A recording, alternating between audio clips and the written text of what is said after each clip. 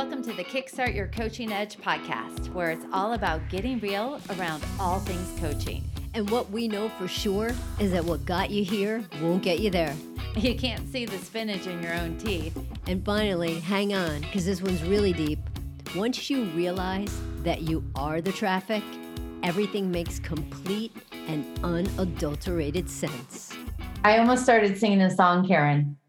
What were you going to sing? Well, there's a Christmas tune it's a holiday tune it's the most wonderful time of the year.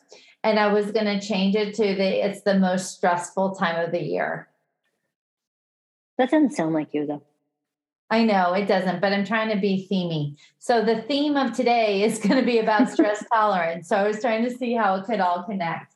And it's interesting because here we are about the 20th of December, the week of the 20th of December. So there's a lot of different activities and holiday celebrations and things that are happening. People are getting ready to close out the year. They're looking forward to the next year, and all sorts of things are coming into play with a lot of hustle and bustle and moving around. And so Karen and I thought it would be a really nice time to be able to really talk about one of the key ways to help with your stress tolerance during this time is moving away from shoulds and expectations and moving more into values and helping to use values to help manage stress. Yeah, Jen, you know what? And it's almost about ditching you think about this time of year, right? It's about what's really important. And so often we get so distracted by so much noise and so much of oh crap, I should do this, like you were just saying, right? Or I should do that. And we get so wrapped up on the things, and we really get disconnected about why we're doing some of the things that we're doing. And sometimes it's then about evaluating. So, why am I doing some of the things that I'm doing?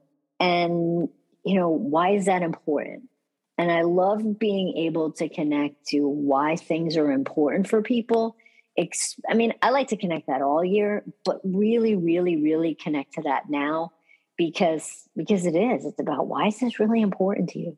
And the thing is, and if it's not, then doing a little bit of soul searching to figure out what you need to stop doing. Well, and I think also what can happen, especially during this time of the year when you say that, Karen, is there's a lot of tradition that comes up because we've always done it this way, right? So I just sort of think about, maybe a holiday tradition and things that maybe are just because versus what it is we really want. So there's a lot of tradition that we love and we want to embrace, but there's a few things around expectations of really being able to say, so what value am I honoring by saying yes to this, by doing this, by including this? Or let's say there's something that is on your plate that you need to take care of for whatever reason, and you don't feel connected to it, but it still becomes a non-negotiable for you, right? So it might be a family tradition or something, or something that you just find yourself doing every year, and you are wondering, like, what's the point? One of the things that Karen and I have found super helpful is to be able to find a value it aligns with so that you have a different perspective going through it. That value might be tradition or legacy or family or love that come up higher than the actual event itself, if that makes sense. Jen, that makes me think of, how I can't even tell you how many years, right? My mom loves butter cookies.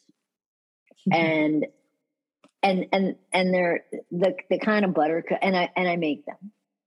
And do I like to make butter cookies? No, I don't. I love watching Jen decorate the butter cookies, which is fun. But the thing is that it means more to me to make them for my mom versus not making them. And again, it's that value of love. And I think that when I just stay connected to that, it's not like, oh, Jesus, I didn't eat these freaking butter cookies, right? It makes my mom happy, and I love my mom, so I make the butter cookies. That's a great example, right? So we'll just use the butter cookies as the foundational teaching principle right now, right? But it's true. You could resent butter cookies. You could say, I don't have time for this. It gets too messy.